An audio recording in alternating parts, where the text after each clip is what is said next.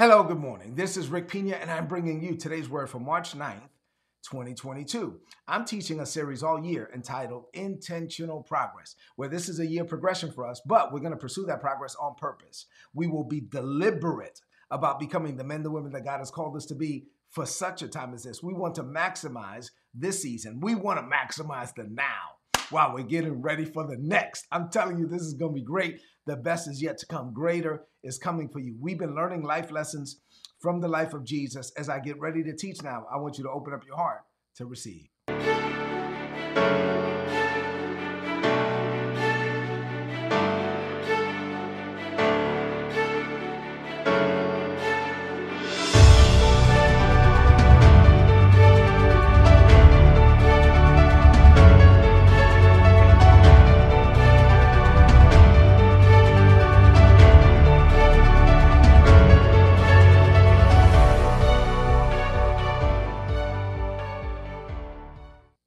All right, so let's get into the word for this morning. I'm excited about it. I trust that you are as well. Like I said yesterday, I felt like I was in teaching mode. And as a preacher, you know, even though I can't see you, right? It's weird because even though I can't see you watching me, like, you know, if we were in the same room and I'm preaching and I could look out and see your faces, it'll be different. But even though I couldn't see you, I just sensed that you were locked in. And I just believe that you're going to be locked in again today. We're going to get into this passage. It's so good. We've already studied as we're seeking to, you know, glean some things for 2022. And I'm going to teach you through all 6 of these steps. I'm still on the first one. As we were looking at different things from the life of Jesus, and we looked at John 5, 6, 8, 12, 14, 15, 16, 17, 18, and now we're in chapter 19. As I get into this, let's just go to the word. I want you to open up your heart to receive. This is Life Lessons from the Life of Jesus, part 41, and The Road to the Resurrection, part 12. I'm going to cover John chapter 19. We had done yesterday verses 8 through 11. Today, normally I would just pick it up at verse 12, but I was led to go back to 10. So this is 10 through 13. I'm going to read verses 10 through 13 to you from the easy to read version, and then the Passion Translation, and then we'll get into it. You ready? This is what the Bible says. John chapter 19, verses 10 through 13. Pilate said, "You refuse to speak to me? Really, Jesus? Remember, I'm the one that has the power to set you free. Or I'm the one that has the power to have you killed on a cross." And Jesus answered, "Hold on for a minute, homeboy. The only power you have was given to you by God. So the one who handed me over to you is actually guilty of an even greater sin. Don't even think that you have power over me. It's not even like that."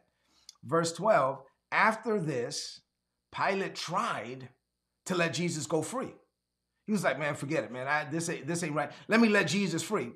But the Jewish leaders shouted, "Anyone who makes himself a king against Caesar, watch it. If you let this man go free, then you're not Caesar's friend, and we're going to report you to Caesar." So when Pilate heard this, he brought Jesus over to the place called the Stone Pavement, and he just let it happen. Basically, he was like, "Nah, I'm not going to get in trouble over this thing," and he let Jesus go. John chapter 19, verses 10 through 13 from the Passion Translation. Perplexed, Pilate said, "Are you going to play deaf with me? Don't you know that I have the power to set you free? And I have the power to nail you to a tree?" And Jesus answered, "You would have no power over me at all unless it was given to you from above." So don't get it twisted. This is why I said the one that betrayed me is actually guilty of a greater sin. But from then on, this is what the Bible says, Pilate tried to find a situation, tried to find a way out of the situation and set Jesus free. He wanted to set Jesus free. But the Jewish authorities, they shouted at him and they said, "Listen, if you let this man go free, you are no friend of Caesar. Anyone who declares himself as a king is an enemy of the emperor. And if you do this, we're going to report you to Caesar."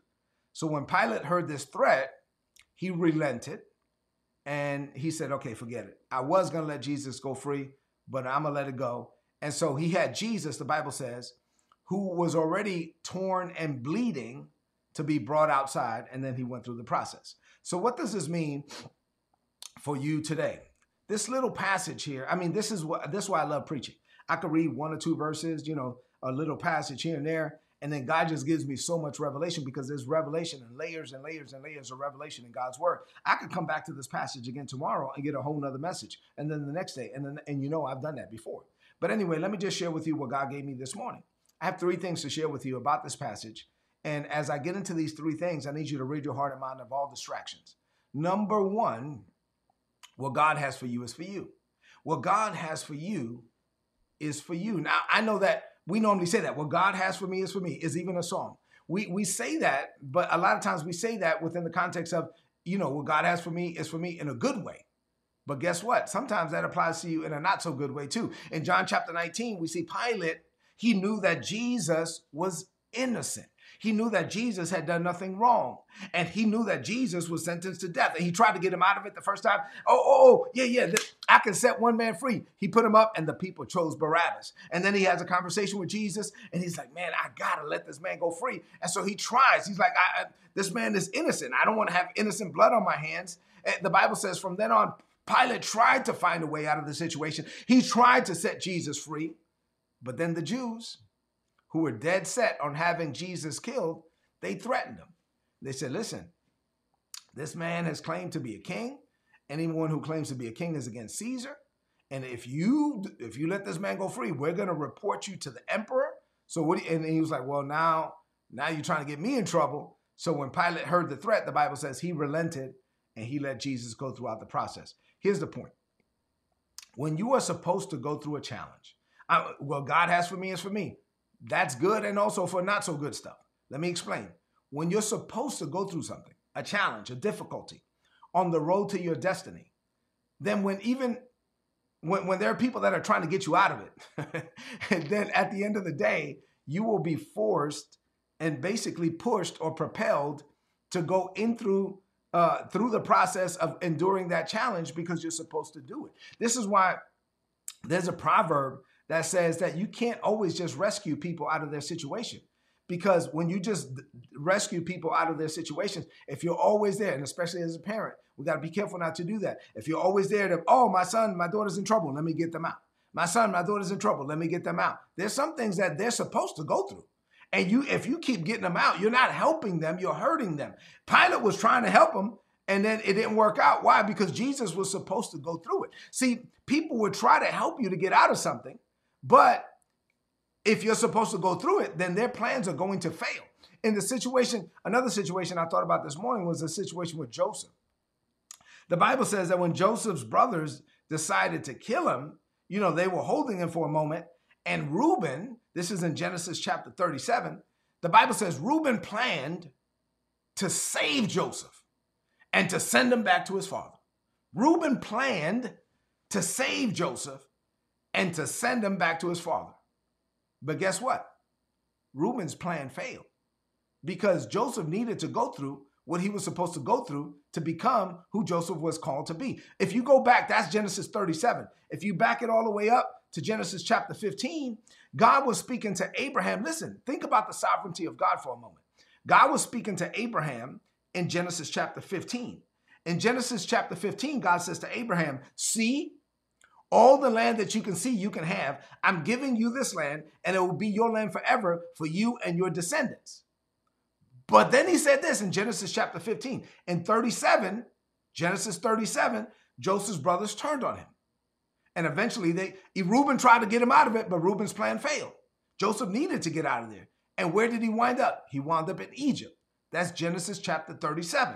Back it up to Genesis chapter 15. God is speaking to Abraham. Here's the land. It's your land and your descendants' land forever. But he said this, Genesis chapter 15, verses 13 and 14. You should know this, Abraham, your descendants, there's going to come a time where your descendants will live in a country that is not their own. They will be strangers there. And then the people there will make them slaves and will be cruel to them for 400 years. Then I will punish that nation that made them slaves and I will deliver them out. Oh, snap. So God said this in Genesis chapter 15. And in Genesis chapter 37, while Joseph is about to go to Egypt, one of his brothers said, no, I need to get him out. I need to help him. I need to send him back home. But his plan failed. You know why? Because Joseph needed to go to Egypt. My point is that God had already told Abraham that his descendants were going to wind up in Egypt and that they were going to be there for 400 years. And that after 400 years, he was going to lead them out. Who was the person? Who was the link between Israel and Egypt? That link, his name was Joseph. So God used Joseph to get Abraham's descendants into Egypt. And then later there came a Pharaoh that knew not Joseph. And then later they became slaves. And then later, 400 years later, here's my point.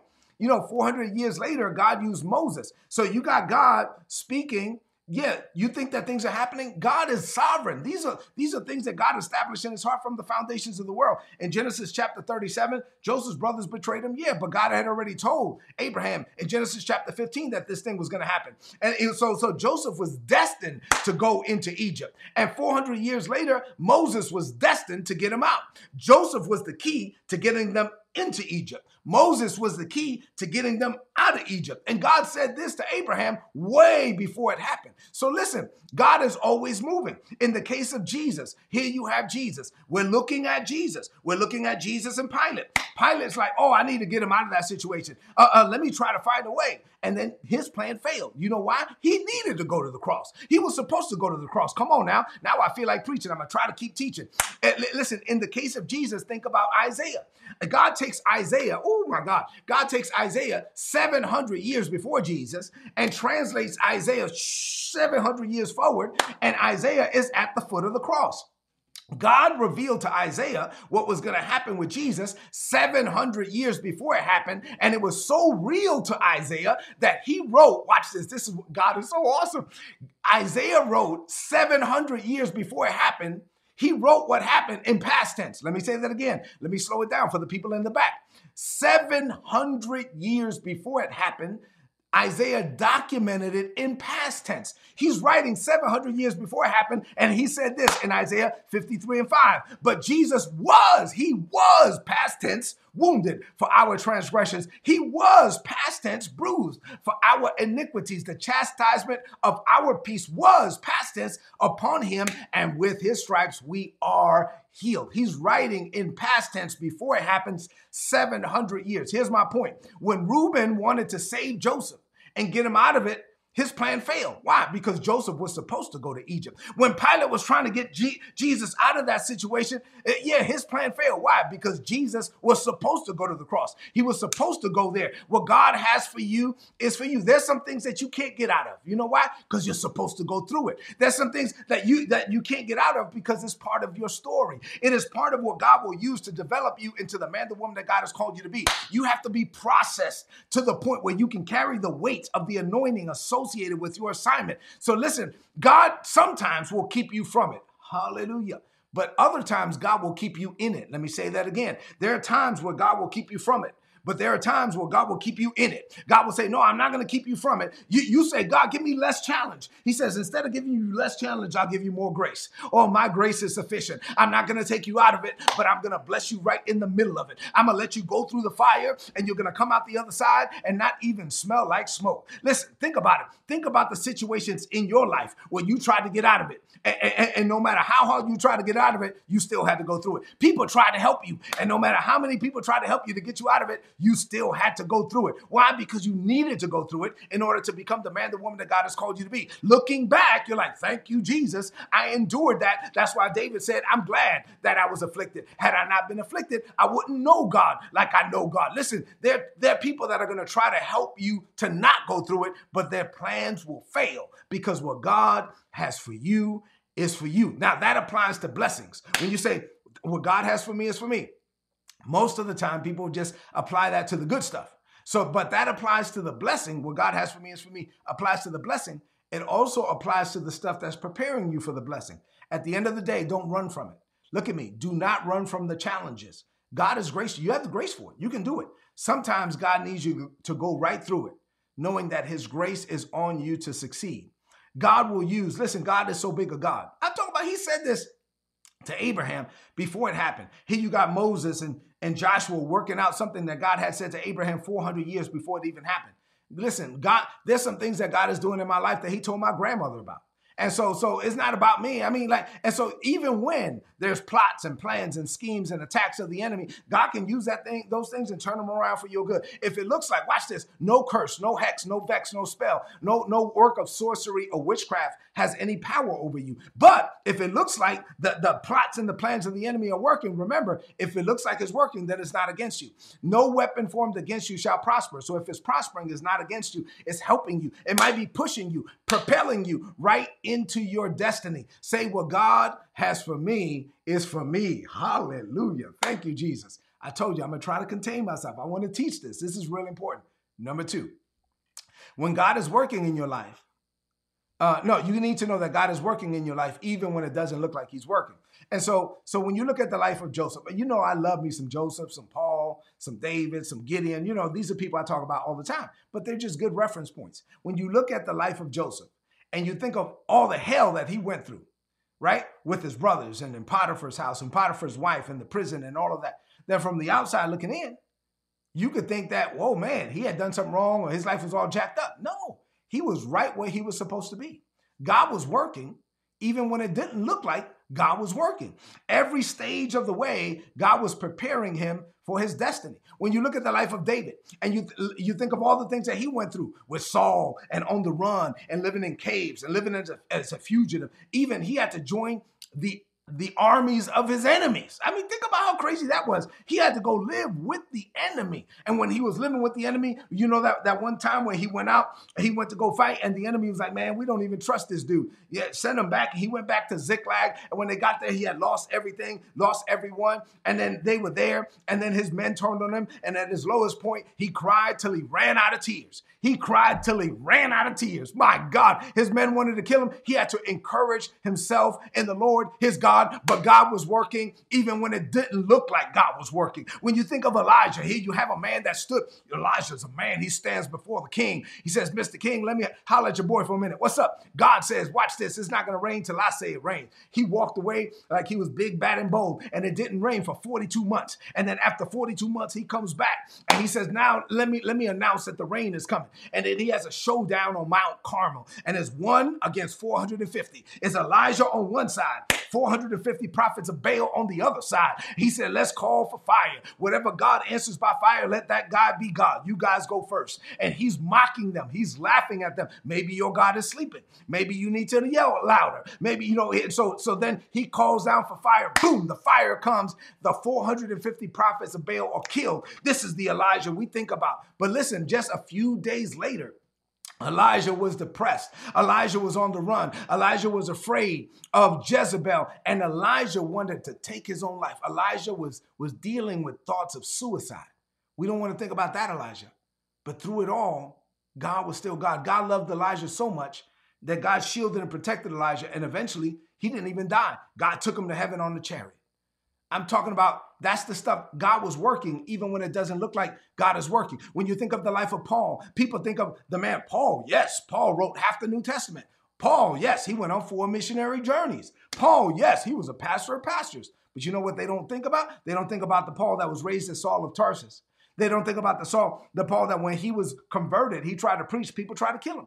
Then he went to the disciples and he tried to preach again, and they tried to kill him again. And they had to let him down the wall by a basket, and he had to go live in isolation and exile for 3 years, learning to hear from God. He had to go through all of this stuff. Matter of fact, he went through so much stuff that by his own testimony, Paul said, I have worked much harder than all the other apostles. I've been in prison more frequently. I've been flogged more severely. I've been exposed to death again and again and again. 5 times I received from the Jews 40 lashes minus 1. 3 times I was beaten with rods. Once I was stoned. 3 times I was shipwrecked. I spent a night and a day in the open sea like a movie. I have been constantly on the move. I've been in danger from rivers, danger from bandits, danger from my countrymen, danger from the Gentiles. I've been in danger in the city. I've been in danger in the sea, in the country. I've been in danger in the sea and from false brothers. I've labored and I've toiled and I've gone without sleep. I know what it's like to be hungry. I know what it's like to be thirsty. I've gone without food. I've been cold. I've been naked. One time I even got bit by a poisonous snake. I've been through all of this stuff. But you know what? God was still God. God was with him every step of the way. My point here is that God is always with you. Look at me, God. is always with you. Things may not work out the way you want them to work out. Things are not always going to be easy. Things are not always going to be peachy. I'm not going to sit here and say, oh, yeah, no, hey, I claim a Rolls Royce. People like, give me this Rolls Royce. Give me this Bentley. Listen, I don't know. This is ridiculous. Like if God wants you to have cars, if you like cars, God can give you 10 cars. That's not the issue. But you got to get your perspective right. You are walking with God. You need to become the man, the woman that God has called you to be.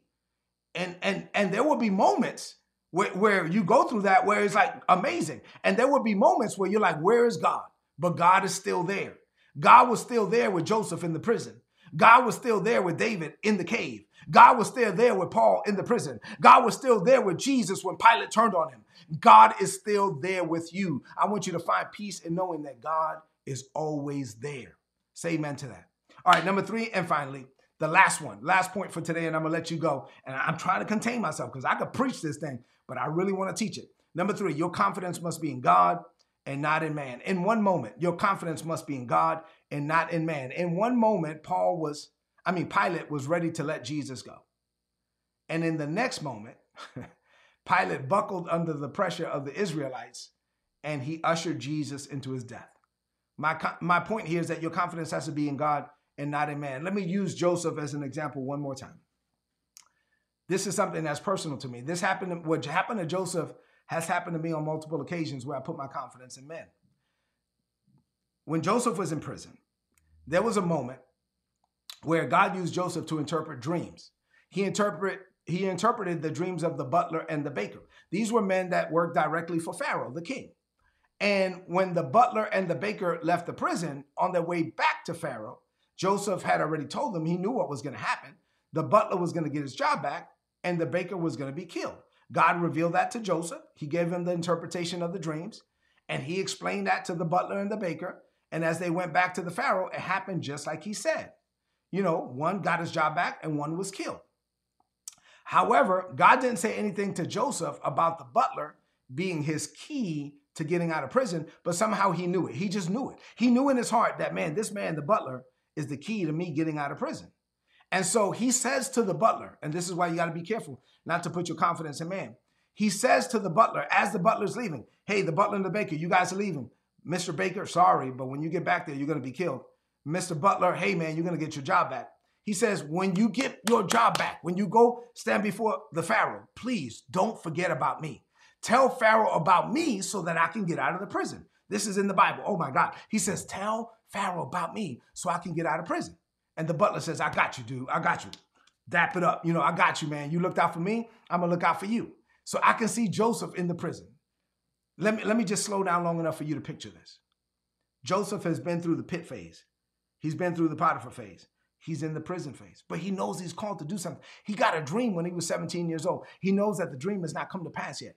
He just got an interpretation of dreams from the butler and the baker. He knows the baker's about to die. The butler's about to get his job back. He says to the butler, man, when you get there, you see the king, you get your job back. You good with Pharaoh again? Tell him about me so I can get out of prison. The butler says, man, I got you, dude. I got you. My man. All right, cool. So he's finally he can't contain himself. He gets his hopes up. He opens his heart to believe. Listen, I don't know about you, but when you're waiting on God to do something that you know that God told you, but it hasn't happened yet, and you've been waiting for years, you know what you have to do. And I know Joseph did this. I've done this, and I'm in this moment right now. You have to guard and shield your heart. You almost have to not open up your heart fully to it, because every time you do, you get disappointed when you think it's going to happen, and then it doesn't happen, and then you wind up crying and disappointed, and then you close your heart again. And so Joseph was protecting his heart, because you know how disappointing that could be when you think it's going to happen and then it doesn't happen. But in this moment, I just saw Joseph. It's like the Holy Ghost was allowing me to see Joseph, and Joseph got his hopes up. Joseph opened up his heart all the way up. He was like, the butler's going back, and the butler's going to tell the king about me. Oh, glory to God. And so, yeah. And the butler goes back. The baker goes back, and it happened just like Joseph said. The baker was killed. The butler got his job back. But the Bible says that when the butler got back, he forgot about Joseph. When the butler got his job back, he forgot about Joseph. Now, 2 years later, it did happen. He remembered and all that. But let me just stick with this moment. In this moment, Joseph was devastated. And there will be people like that. People will flip-flop on you. Pilate was like, oh, I'm going to let you go. Oh, no, you got to die. The butler was like, man, I got you, dude. And then he forgot about him. They're going to be people like that. They're going to be people that tell you one thing and then don't do it. They're going to be people that flip-flop on you, that in one moment, hey, we down like 4 flat tires. In another moment, yeah, whatever, and they move on. They're going to be people that tell you one thing in the morning and decide something else in the afternoon. And maybe it's because there's pressure on them. And maybe it's because they just decided to move on. And maybe it's because they're fickle and phony and fake. I don't know, but just remember that God is the one who's moving pieces around on the chessboard. So your confidence can't be in them and their promises. Your confidence has to be in God anyway. Say, my confidence is in God and God alone. Pilate in one moment was like, man, this is not right. I'm going to let you go. And then in the next moment, he was like, you got to die. And that's how it is with people. Hey, you know what? Next month, we're going to promote you. And then next month comes, oh, yeah, my bad. Yeah, we ain't doing that with no explanation. Oh, hey, yeah, I'm going to do this. You know, I'm going to be with you forever. And then, yeah, next moment they turn around and don't. And so your confidence has to be in God and not in man. As you walk with God, I trust that you are learning these life lessons from the life of Jesus. There's so much to learn in the life of Jesus, and I trust that you're enjoying it. So listen, lift up your voice and speak this over your life. Say, Father, my heart is open to your best. I know you have great plans for my life. I know you have placed greatness in me. I live a life that is connected to your purpose. I refuse to get out ahead of you, and I will not attempt to make things happen unless you're leading me to do it. So I will wait patiently and confidently on you and your timing. I will not move until you tell me to go. Now, when you tell me to go, I will walk through every door and I will say whatever you lead me to say. I will do whatever you lead me to do, knowing that your grace is on me to succeed. My confidence is in you and in you alone. You started the work in my life and you will finish it before I die. Now, along the way, I know people will let me down. I know I will be disappointed more times than I want to remember. But despite flaky and phony people, despite challenging times, I know, Father, you are working, even when it doesn't look like you're working. And you are with me every step of the way. This is why I can boldly declare, greater is coming for me. I declare this by faith. In Jesus' name, amen. This is today's word, so please apply it and prosper. If you're not getting these messages, please go to todaysword.org and sign up and get the messages. Click on the big red subscribe button and put in your email address. You're going to get all my notes in your email inbox every day for free. I see that one of my friends who is a general officer in the Army is watching, and he's African American, and he's been mentored by someone that I've been mentored by, and I saw in I'll just say his name because it's such an amazing story. But as an example, in the life of General Vi, Dennis Vi, the only signal officer in the history of the United States Army to become a 4-star. Those of us that know, he only became a 4-star because there were attacks against him. There were some moves that were made on the chessboard to try to eliminate the position that he had in the Pentagon. And what the devil meant for evil, God turned it around for good. He wound up getting a position at AMC. Had he not lost his position in the Pentagon, he would have never wound up in AMC. He would have never wound up a 4-star. See, what the devil means for evil, God will turn it around for your good. I'm telling you, God is working, even when it doesn't look like he's working. I love you. I've told you enough for today. God loves you more. Go into this day, do me a favor, 2 things. Leave me some comments in the chat if this message was a blessing to you. Number 2, share this message right now on your social media, on your timeline, and with your friends. I love you. God loves you more. Have a blessed day. God bless you.